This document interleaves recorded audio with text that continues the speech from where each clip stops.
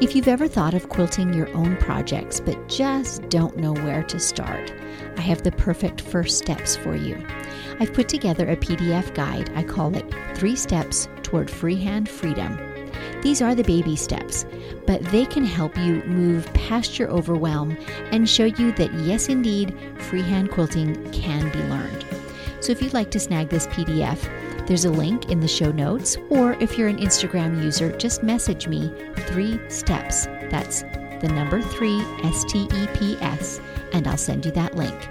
Let today be the day you get started. I've taken my art background and learned how to graphically spread a design long and narrow, and that's a fun challenge.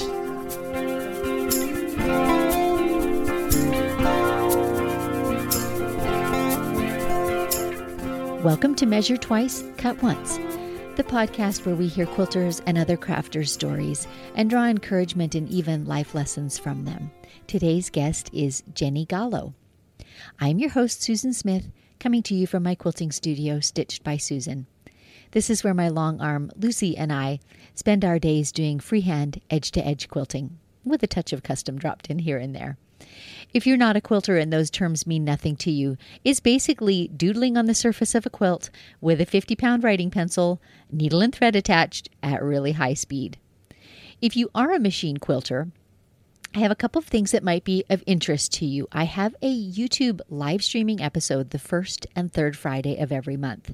And in those episodes, I work on a project and let you see it from start to finish. So it's kind of a chance to look over my shoulder in my studio, see the decisions that I'm making, the choices, maybe even the challenges that I'm facing in a given project. And I'll just kind of talk my way through that project as I work on it. So it's a great chance, especially if you're newer to machine quilting, to just see how some of these roadblocks, if you will, are addressed and how I progress through a quilt.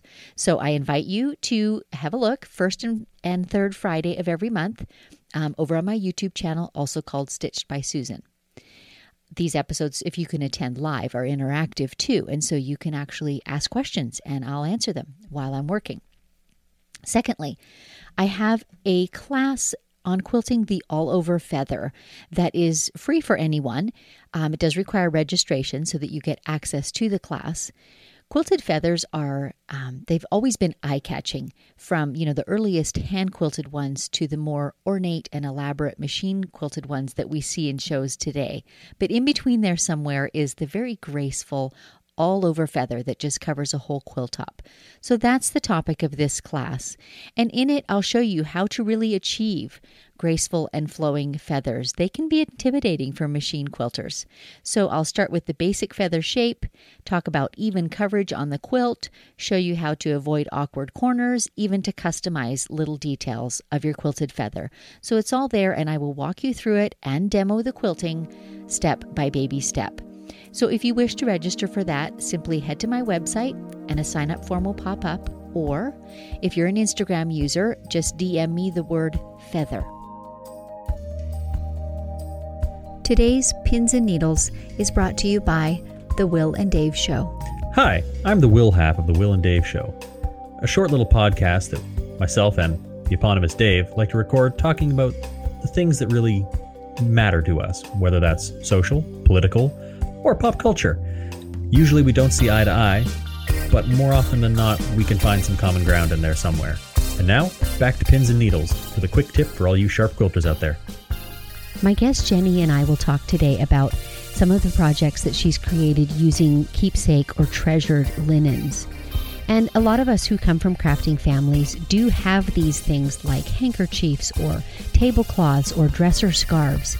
And it's always, they get packed away in bins or in acid-free boxes, and we don't always remember what we have. So my tip today is a way to store a record or an inventory of those. Use Pinterest. So in Pinterest, you need an account, but it's free, but you can at any time create a board, kind of like a virtual bulletin board. And it can be secret if you want. It can be just for your own personal reference.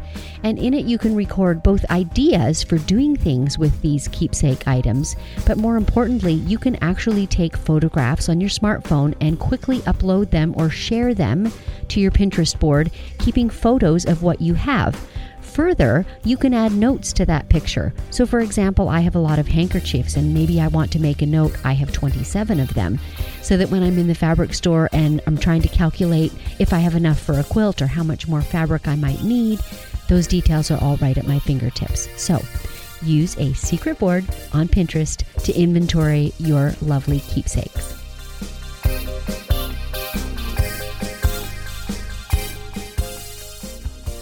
You know that I love my coffee. If you're interested in supporting this podcast, simply go to buymeacoffee.com/Stitched by Susan. There, for the price of one yummy coffee, you're able to make a one-time contribution. Thank you so much for your support in this way. It really helps us to continually improve our equipment and thus the podcast that we bring to you. So maybe take a moment now to refill your cup as you settle back to enjoy today's interview.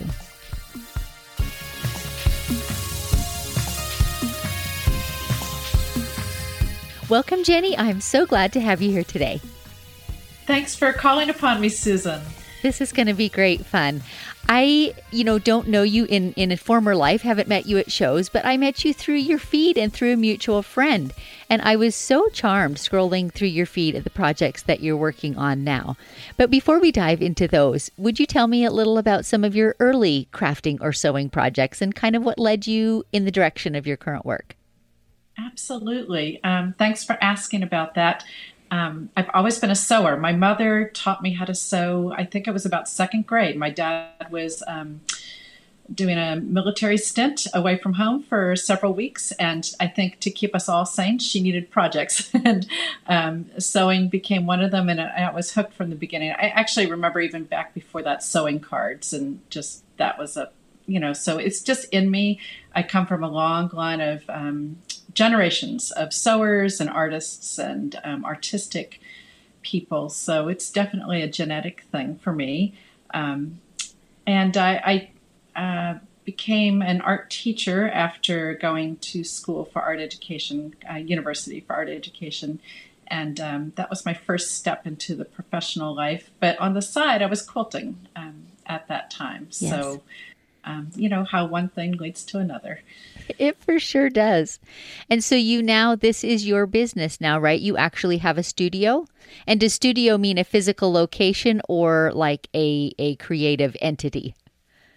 It's a physical location, but in my home. Okay. I have the lower level of our house, which is just perfect. I can work at any hour that I want. I can work in my pajamas. Don't tell. I'm the same way. I know. Never underestimate the power of creativity in PJs. You just got to strike when the iron's hot. That's right. Is that the right phrase? But it also, I've had to learn to separate business from family, and that was a process, but it all works really well now. Yes, that's really good point. And if we have a time, we'll come back to that, because that's often a thing for creatives, and particularly for ones that work from their home, is finding and striking that balance. But we'll come back to that one. That's good. I want to know about the name of your studio. I know that there's a story there. I want to hear it. Carrot Top Studio. I love it. Absolutely. That's my business, Carrot Top Studio, and it's been in existence for almost 18 years now. I'm so thankful. As a child, I'm still a redhead, but as a child, my red hair was kind of fire engine, orangish red. I didn't hide in a crowd well, and because of that, had much teasing, schoolyard teasing, and that was not easy to take. But when the business was evolving, I knew that I needed a name that would allow for different types of products, because I know that life evolves, and right. I evolve as a person, and I wasn't quite sure exactly which I would stick with or how it would grow. So Carrot Top Studio became the name. It's a name that people seem to be able to remember easily, especially right, because it doesn't get lost in a crowd. Yeah, there you go. I love that. Beauty of it. I may have to use that. Do it. Yeah. So, again, one thing led to another, and I turned the ugliness of a childhood moment into a really happy thing. Good for you. That's great. Tell me some of maybe the evolutions that your business has taken. What are some of the types of projects that you've done over the years? Absolutely. The business started because of a volunteer opportunity. It's one of my very best stories, I think. And a friend called me from my church and said, "Have you ever seen worship banners anywhere?" And I had. And she said, "What about creating some?" And at the time, I had small children at home, and I wasn't teaching in a classroom anymore, and was kind of feeling, where I might go next. So I took on the volunteer challenge, and we made worship banners, which ended up feeling like making quilts. Yes. They weren't quilted, but they had the top layer and the inner layer and the backing and all those piecing and applique techniques just that I love doing. So that was a really wonderful thing, and I turned that into the business, and I first started making worship banners, which was a little tricky because each church space is different and unique, and they need the right size, so there wasn't a uniform to that. Right. So my husband said to me one day, "Well, how about those things that pastors wear around their necks, those long, skinny scarf-like things?" "Oh, stoles. They're called stoles." "Yeah, well, no, I don't think I can make stoles. They're too tiny." Well, he persisted, and one thing led to another, and I sold my first stoles on eBay. That was back in the eBay hotness Interesting. era. So about how wide are they? That really is a limited space to be working in, isn't it? Yeah, about 5.5 inches Wow. on each side. I'm impressed.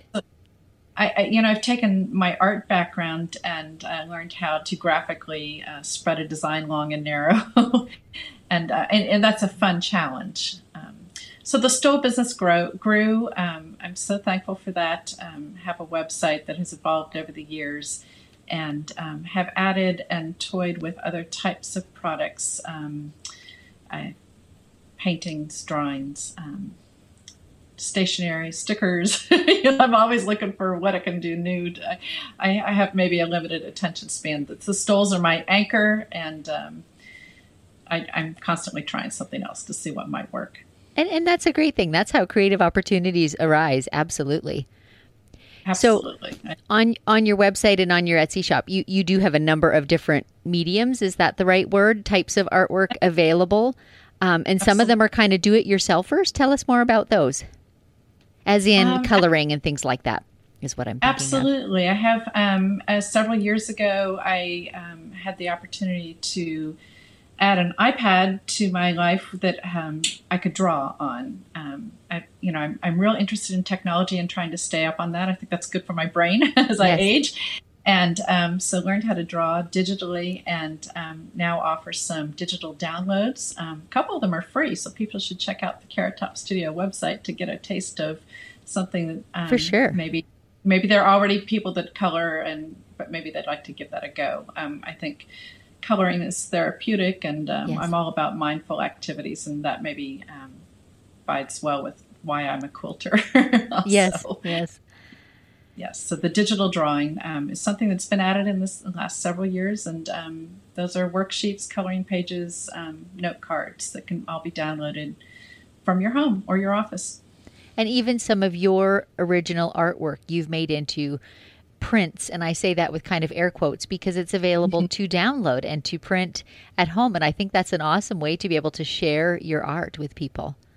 It's just, you just have to keep growing with the way the world is growing. I really believe in that. And I love original art, but I also think that people should easily be able to access art. And this is a way of the world today. And it's a wonderful gift that people can do that.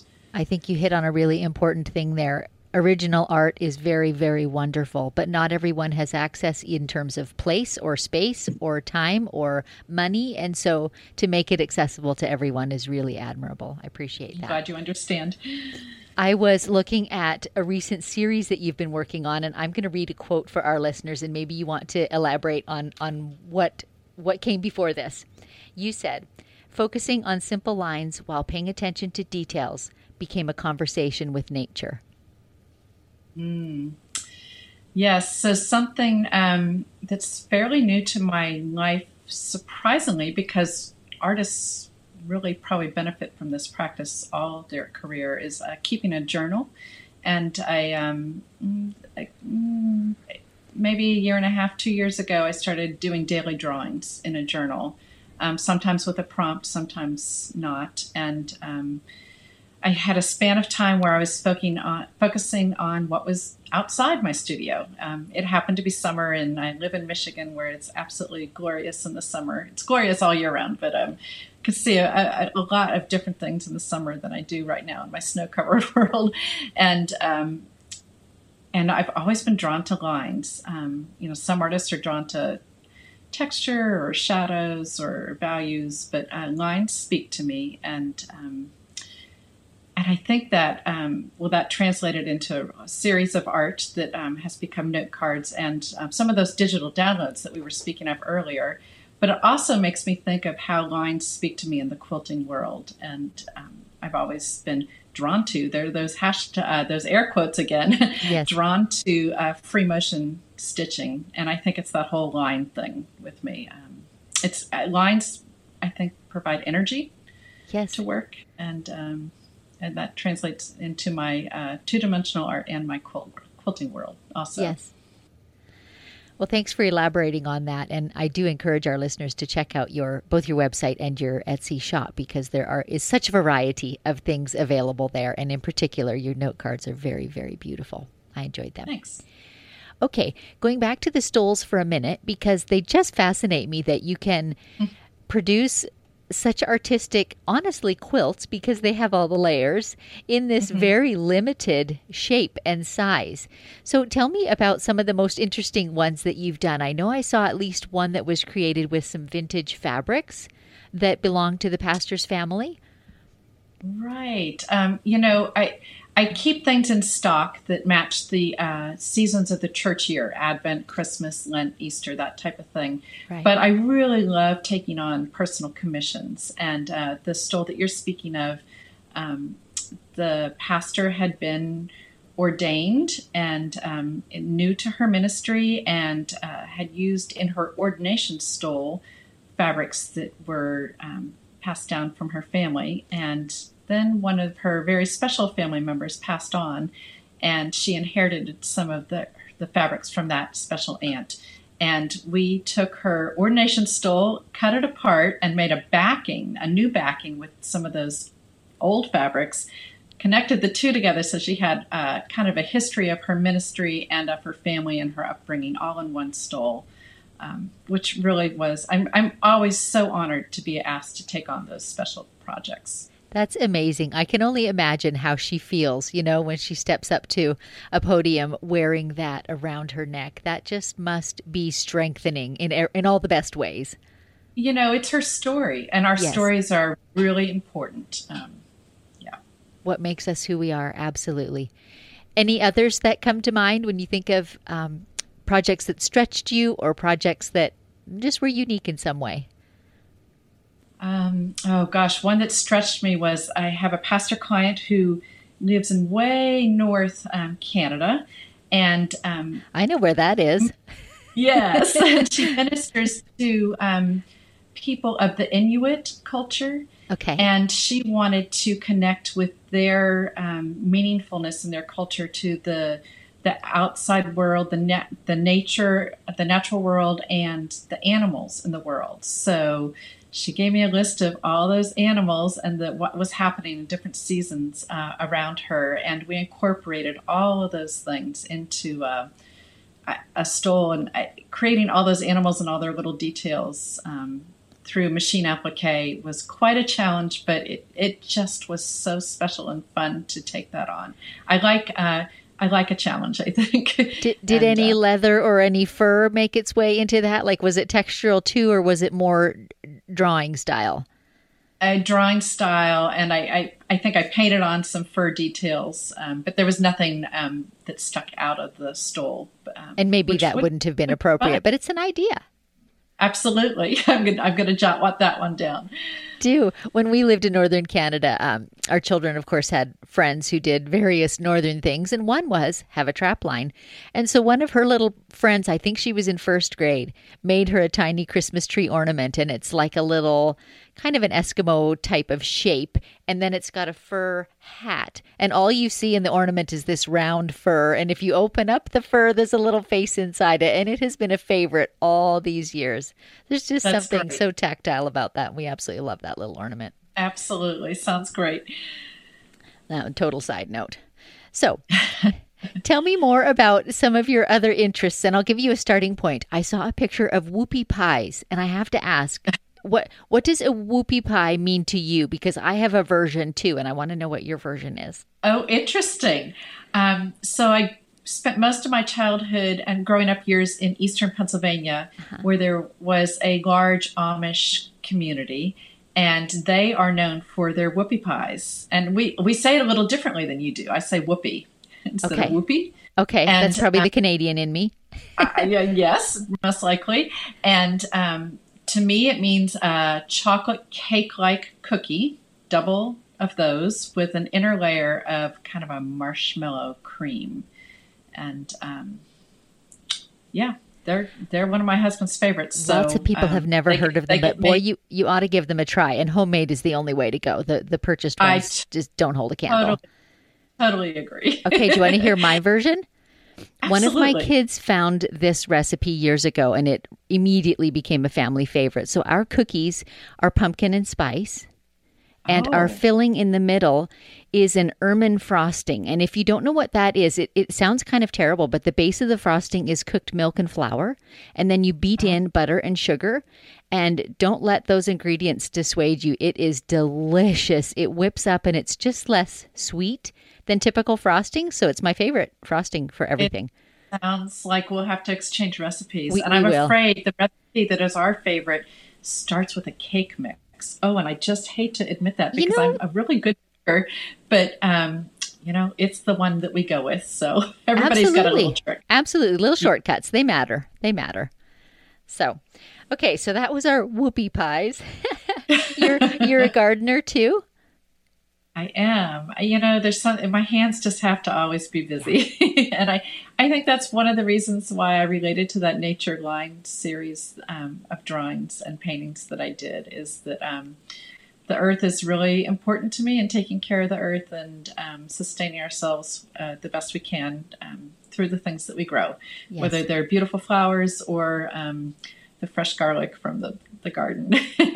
And it is ever changing, but equally as creative as making a quilt or a stole, isn't it? I'm glad you understand.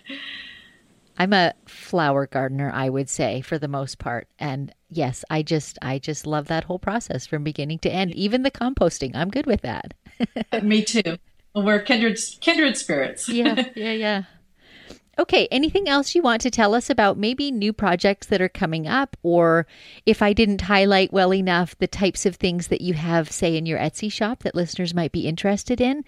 Let us know more about those, and then I'll be sure to include places to find all these things in the show notes. Oh, I so appreciate that. 2 new projects. One for my clients is because of COVID, when churches shut down, my Corgi Stool business just kind of went on pause, and I picked up a paintbrush after 30 years of not painting very much. So I'm in a space where I'm trying new painting techniques and trying to build my skills again. And I've got a new one in the works that's kind of mixed media. It's combining watercolors and acrylics, which is not typically done. And so that's my winter exploration. And I'm hoping that will evolve into a collection for the website. And personally, I've got a pineapple quilt started. I typically quilt piece something in January. There's something about the winter that being inside that provokes me to do that. And which that's kind of an interesting one, because my first quilts were log cabin quilts using the quilt in a day theory by Eleanor Burns. And yes. I think the pineapple quilt is kind of an extension of the log cabin. So that's a lot of fun, right? Mm-hmm. Awesome. So are you doing it scrappy, or do you have a specific color range, or what are you doing there? Scrappy, but with a blue and white theme. I'm using scraps from my stole making. Oh, really? Waste not, want not. So, absolutely. So I just save my scraps. I put them in buckets, sorted out by colors underneath my cutting table. And several times a year I reach in and, wherever the pile is the largest, and that becomes a quilt. And isn't that the most fun thing in a finished quilt, is to be able to point to the different fabrics and say, this was, in your case, such and such project for this person that I worked on. But for me, it's, this was my mom's apron. This was one of my kids' PJs, all those things. That's what I love best about Scrappy Quilts. It's that connection with the story once again. It absolutely is. Stories are everything. Mm-hmm. All right. Well, before we go, do you have a little nugget that you'd like to share with our listeners? Can be about a creative opportunity, can be a life lesson you've learned, whatever you'd like to share. It's so wonderful that you asked this at the end of each of your podcasts. I spent 6 years in a public school art classroom teaching, and my nugget at that point in life was when a child would get frustrated by a mistake they'd made on their paper, whatever they were creating, and ask for new paper, one out of frugality and one out of problem solving. My answer was always, or most often, well, what can you do with that? Right. There's got to be a solution. What can you turn it into? And I think that has extended into my business today. You often, as an artist, start out going one direction and the spirit leads you in another direction, and you sometimes have to step back and say, what can I do with that? And not just start over. That's beautiful. There you go. I love that. I love that. Well, thank you so very much for taking time to be with us today. I appreciate it. I really appreciate it too, Susan. Best to you. Thank you so much for tuning into the show. If you enjoyed this podcast, please consider leaving a review on Apple Podcast or the podcast app of your choice. It really helps other listeners to find the show so that they can enjoy these stories too.